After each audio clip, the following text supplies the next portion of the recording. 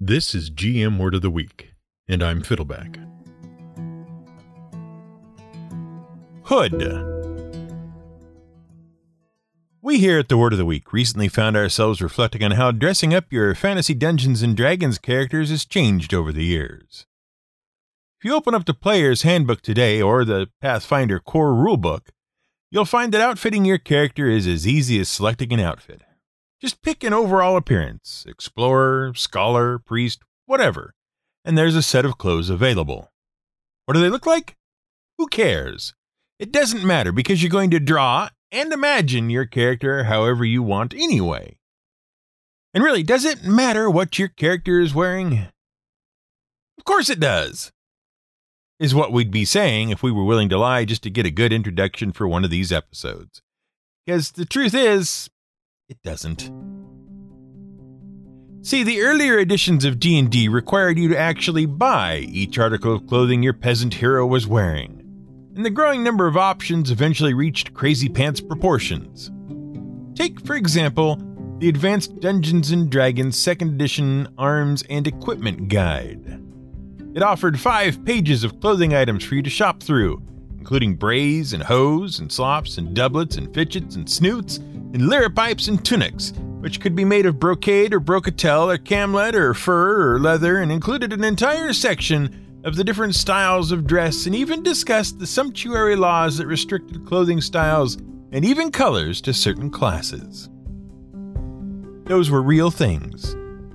They existed across Europe from 1300 to 1700 CE in various forms, and are the source of numerous fun facts for YouTube creators to share, like, once upon a time, it was illegal for non-royalty to wear the color purple.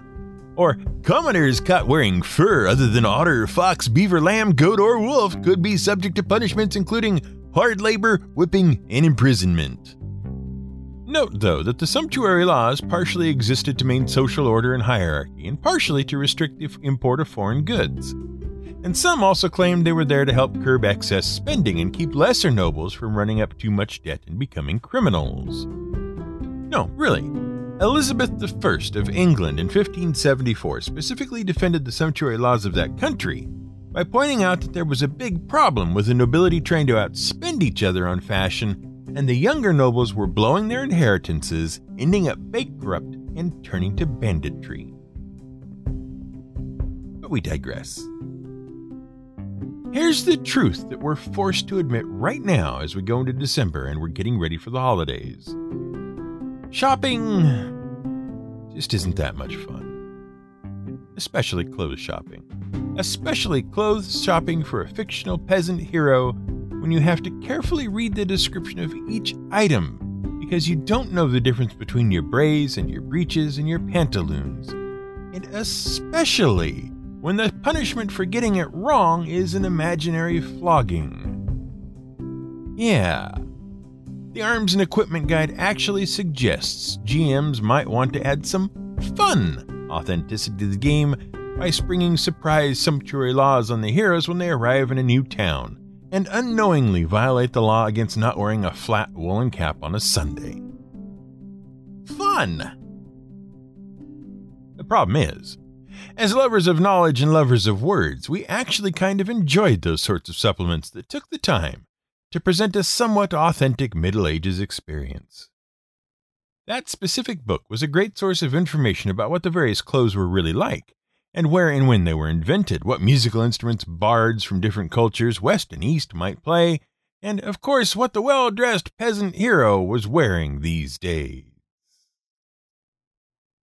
So, in that spirit, and in the spirit of the drudgery of holiday shopping, we're going to spend the next several weeks talking about some of the options your hero might find in their wardrobe.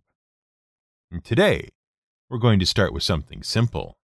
Something which forms the very backbone of many modern fantasy adventures, and something that has nothing to do with beleaguered peasants turning to a life of crime or the crazy antics of nobility, and something that has even less to do with giant medieval robots with rocket skates. Let's talk about hoods.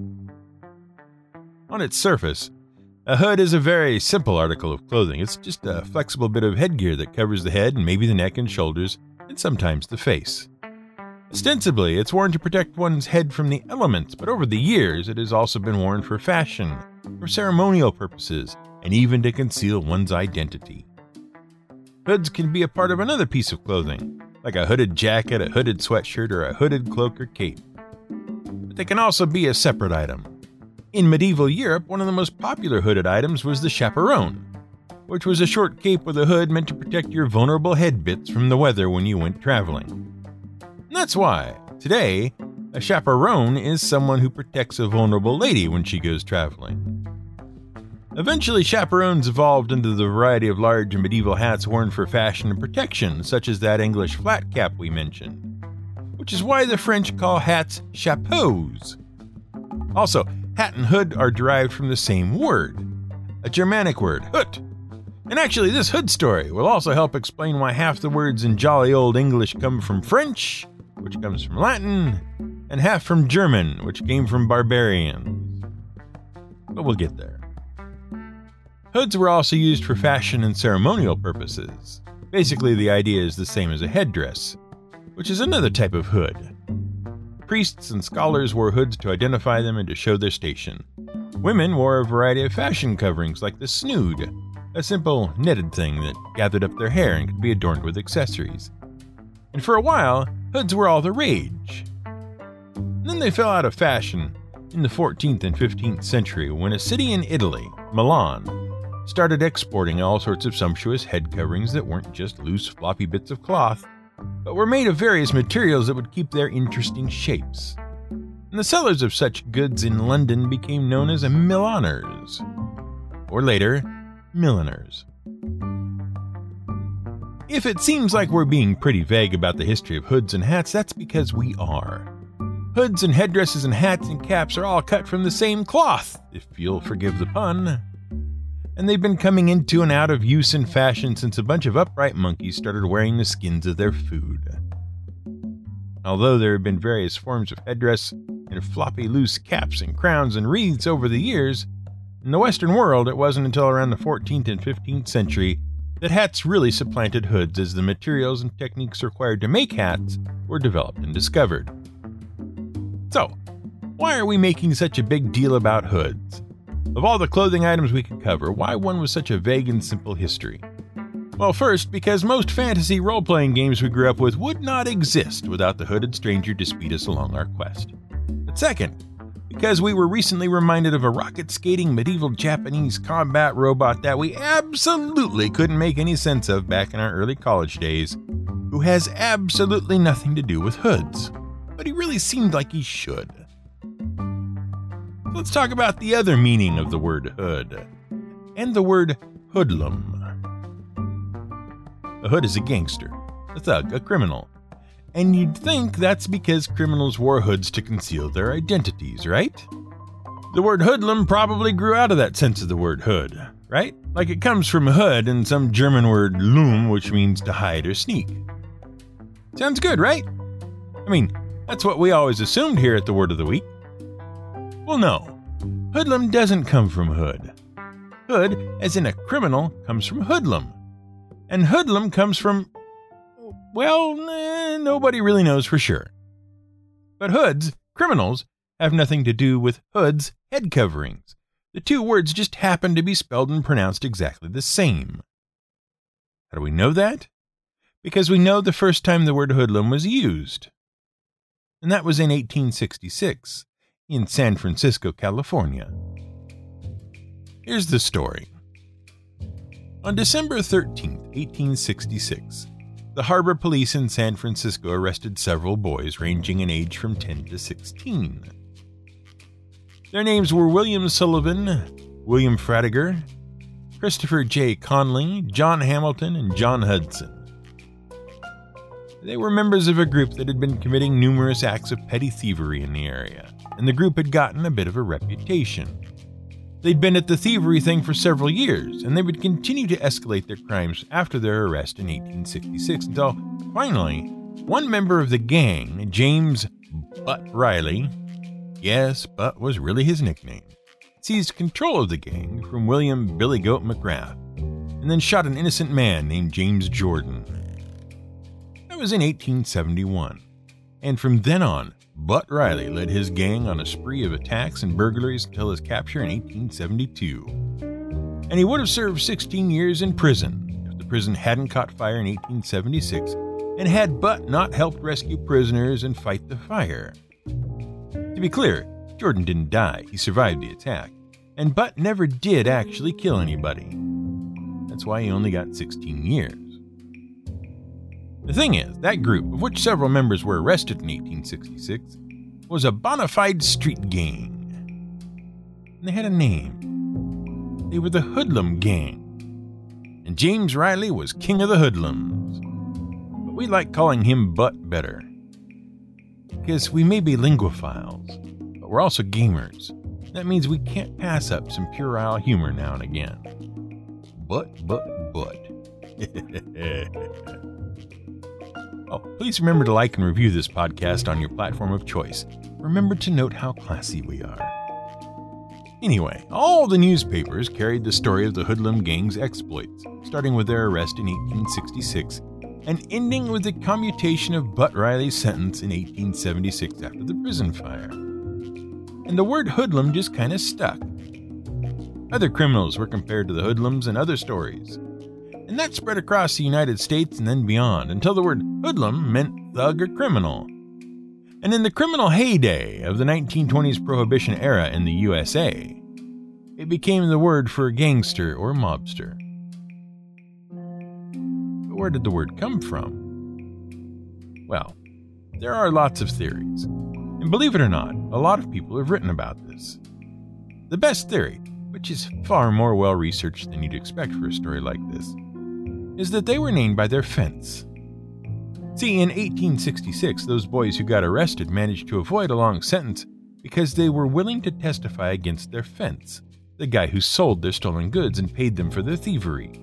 His name was Lazarus Moses, a German Jew living in the area. And by some accounts, he had named the gang when it got its start. And he got the name from a particular dialect of German he spoke, Swabian. That dialect comes from Swabia, or Schwaben, a region of southwest Germany on the Swiss border. And as such, the dialect of German they speak has a bit of a Swiss character to it. And there's this word, Hudelum, which means sloppy or disorderly. And it comes from the word Hudel, which means a cleaning rag. So the German fence named them the Sloppy Gang in his native dialect, and thus gangsters are hoodlums. Funny how that works out, huh? Speaking of criminals with unclear identities who have nothing to do with the word hood, let's talk about one of the most famous criminals of all, Robin of Locksley, aka Robin Hood and his band of merry men. And why England has so much German and French in it, and why Robin Hood has nothing to do with hoods or hoodlums, and everything you know about him is a lie. Now, we all know the story, right? There's this English aristocrat who supported the good King of England, Richard I. And this guy, Robin, even went off to fight in the Crusades under Richard's command. But when everyone started coming home from the Crusades, Richard was delayed and his brother John had taken control of the country. He was taxing everyone. Robin lost all his stuff. There's some robbery, a girl, and then a tournament. Robert enters in disguise. He's revealed, humiliates John and his sheriff. And then, just before it can all go wrong, King Richard is back and takes the throne. That's the story, right? The one you've seen cartoon foxes and Errol Flynn and Kevin Costner and Cary Elwes and Daffy Duck and Captain Picard all play out, right? Nope. Sorry, you're thinking of Ivanhoe. No, seriously, Ivanhoe was a book written by Sir Walter Scott in 1819. It's set in 12th century England, and the important thing about it is that it's a romantic story. We've talked about the Romantic era of art and culture before several times. Basically, that's when everyone looked around at how miserable things were becoming and started to imagine how much better life used to be in the medieval period. Sure, you had to ignore the plagues and feudalism and constant warfare and the fact that people lived in houses made of mud. See our episode on Wattle and Daub for more on that. But if you just focused on the courtly love and the heroic knights with their pure religious virtue, it sure was nice. And Ivanhoe was one of the first novels of the Romantic revival of the 1800s. Ivanhoe was the story of a nobleman, Wilfred of Ivanhoe, who was disinherited by his father, who wouldn't have a no-good, red-blooded Anglo-Saxon son of his supporting a filthy Norman king like Richard. See, at the time, there was a bit of bad blood in the nobility of England. Feudalism had recently been introduced by a bunch of invaders called the Normans, who, led by William the Conqueror, had conquered England. Technically, though, William wasn't called the Conqueror until after 1066 CE, when he actually conquered England. Before that, he was called William the Bastard, because his daddy hadn't been married to his mommy. Now, at the time, England had finally managed to get a lot of itself unified thanks to another bunch of foreigners who had invaded it years before. Those two peoples were the Angles and the Saxons. But that's okay, because England was a mess before that. After the Romans retreated from Britain, they left it as basically a fractured mess with all sorts of warring tribes. The Angles and Saxons showed up and managed to get the tribes under their control. Hence, England, land of the Angles. Meanwhile, across the water, there was this region in northern France that had been settled by a family of northerners. Well, northerner is apparently a little long and hard to spell, so let's say a family of Norsemen. But with Rome having fallen apart, the Franks were taking control of most of Central Europe, and this family made nice with the Frankish kingdom. And so, they were granted a lot of land right on the northern edge of what we now call France, and as a result, their culture, over many years, became a peculiar mix of Proto-French, Germanic, and Norse, and we called them the Normans. You know the story from here. The Normans, led by Billy the Bastard, decide, with the blessing of the Frankish king, aka the Holy Roman Emperor, to set sail for jolly old England and conquer it so he can have a better nickname than the Bastard. And they set up that whole feudalism thing of peasants pledging fealty to lords, pledging fealty to the king. The issue was that the Normans mostly let the Anglo-Saxon lords keep their lands and holdings. So you had a Norman king demanding fealty from Anglo-Saxon lords. And that chafed. And that was the central conflict in Ivanhoe. Ivanhoe was loyal to the Norman king. His dad didn't approve, and so he was disinherited. Richard recognized Ivanhoe's lordship, but technically, without Richard, Ivanhoe didn't have a lordship.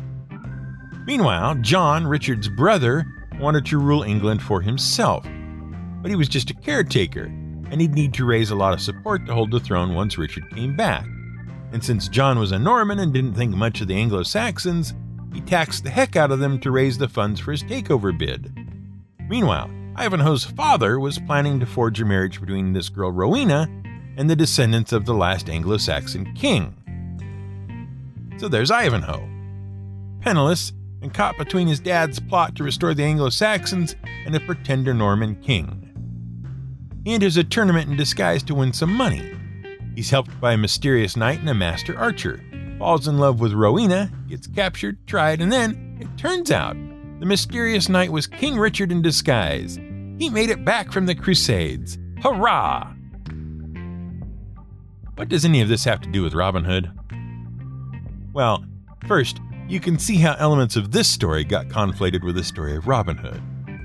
And second, that master archer in the story was Robin of Locksley, Robin Hood, who was one of Ivanhoe's merry men in the end. See, Robin Hood's story has changed a lot over the many years it has been around, and it has gradually been romanticized, so no two historians agree on how the story started and how it changed. We do know that Robin and his friend John have been mentioned in ballads as far back as the 1100s, but the earliest stories were just about them having archery contests on the roof of a local monastery. And his name was Robin Hood in some of them, hence Robin Hood. Nothing to do with hoodlums or hoods or disguises. Likely, Robin of Locksley in Nottinghamshire was a real nobleman, and he might really have turned to stealing from the rich. But he was stealing his own stuff as an Anglo-Saxon noble, which he felt was being unfairly taken by a false Norman tyrant king. And he was only giving it to the poor in the sense that under feudalism, It was stuff the poor had paid to Robin in the first place, as his serfs. And that brings us around to ancient Japanese robots on rocket skates. Seriously.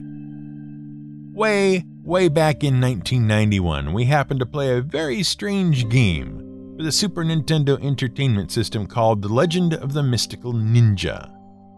It was a wacky adventure game in which the main character, Goemon, and his friend Mr. Yang traveled around a colorful, anachronistic fantasy medieval Japan, having adventures. As far as we know, we're the only ones who played it.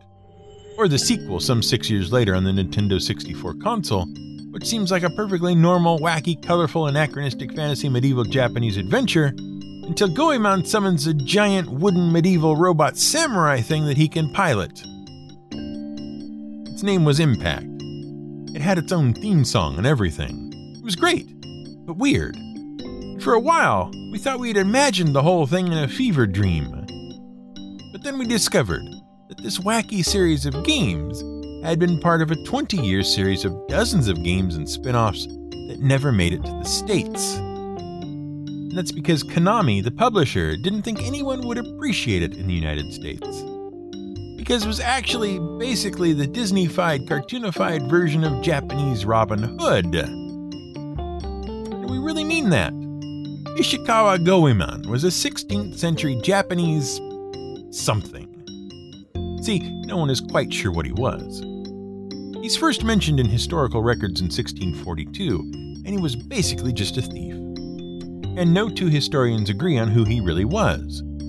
But over the years, various stories and legends grew up around him. Legends call him a noble thief, robbing from the rich and giving to the poor. They say he formed a band of peasant outlaws to help him fight the warlords of his day. They even say he tried to assassinate Nobunaga the Conqueror, who was not a bastard, in case you were wondering. And Goemon became a romanticized hero who's appeared in all sorts of Japanese art, media, and popular culture. All of which just underscores the power of a hood to conceal one identity. You can never be sure what's under the hood. You can't even trust the word hood.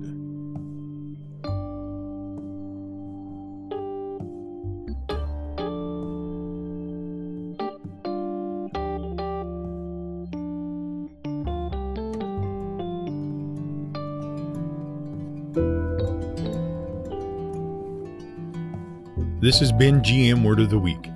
It's written and researched by The Angry GM and produced by me, Fiddleback. You can support us on Patreon at patreon.com/GM Word of the Week. You can find more at gmwordoftheweek.com and theangrygm.com.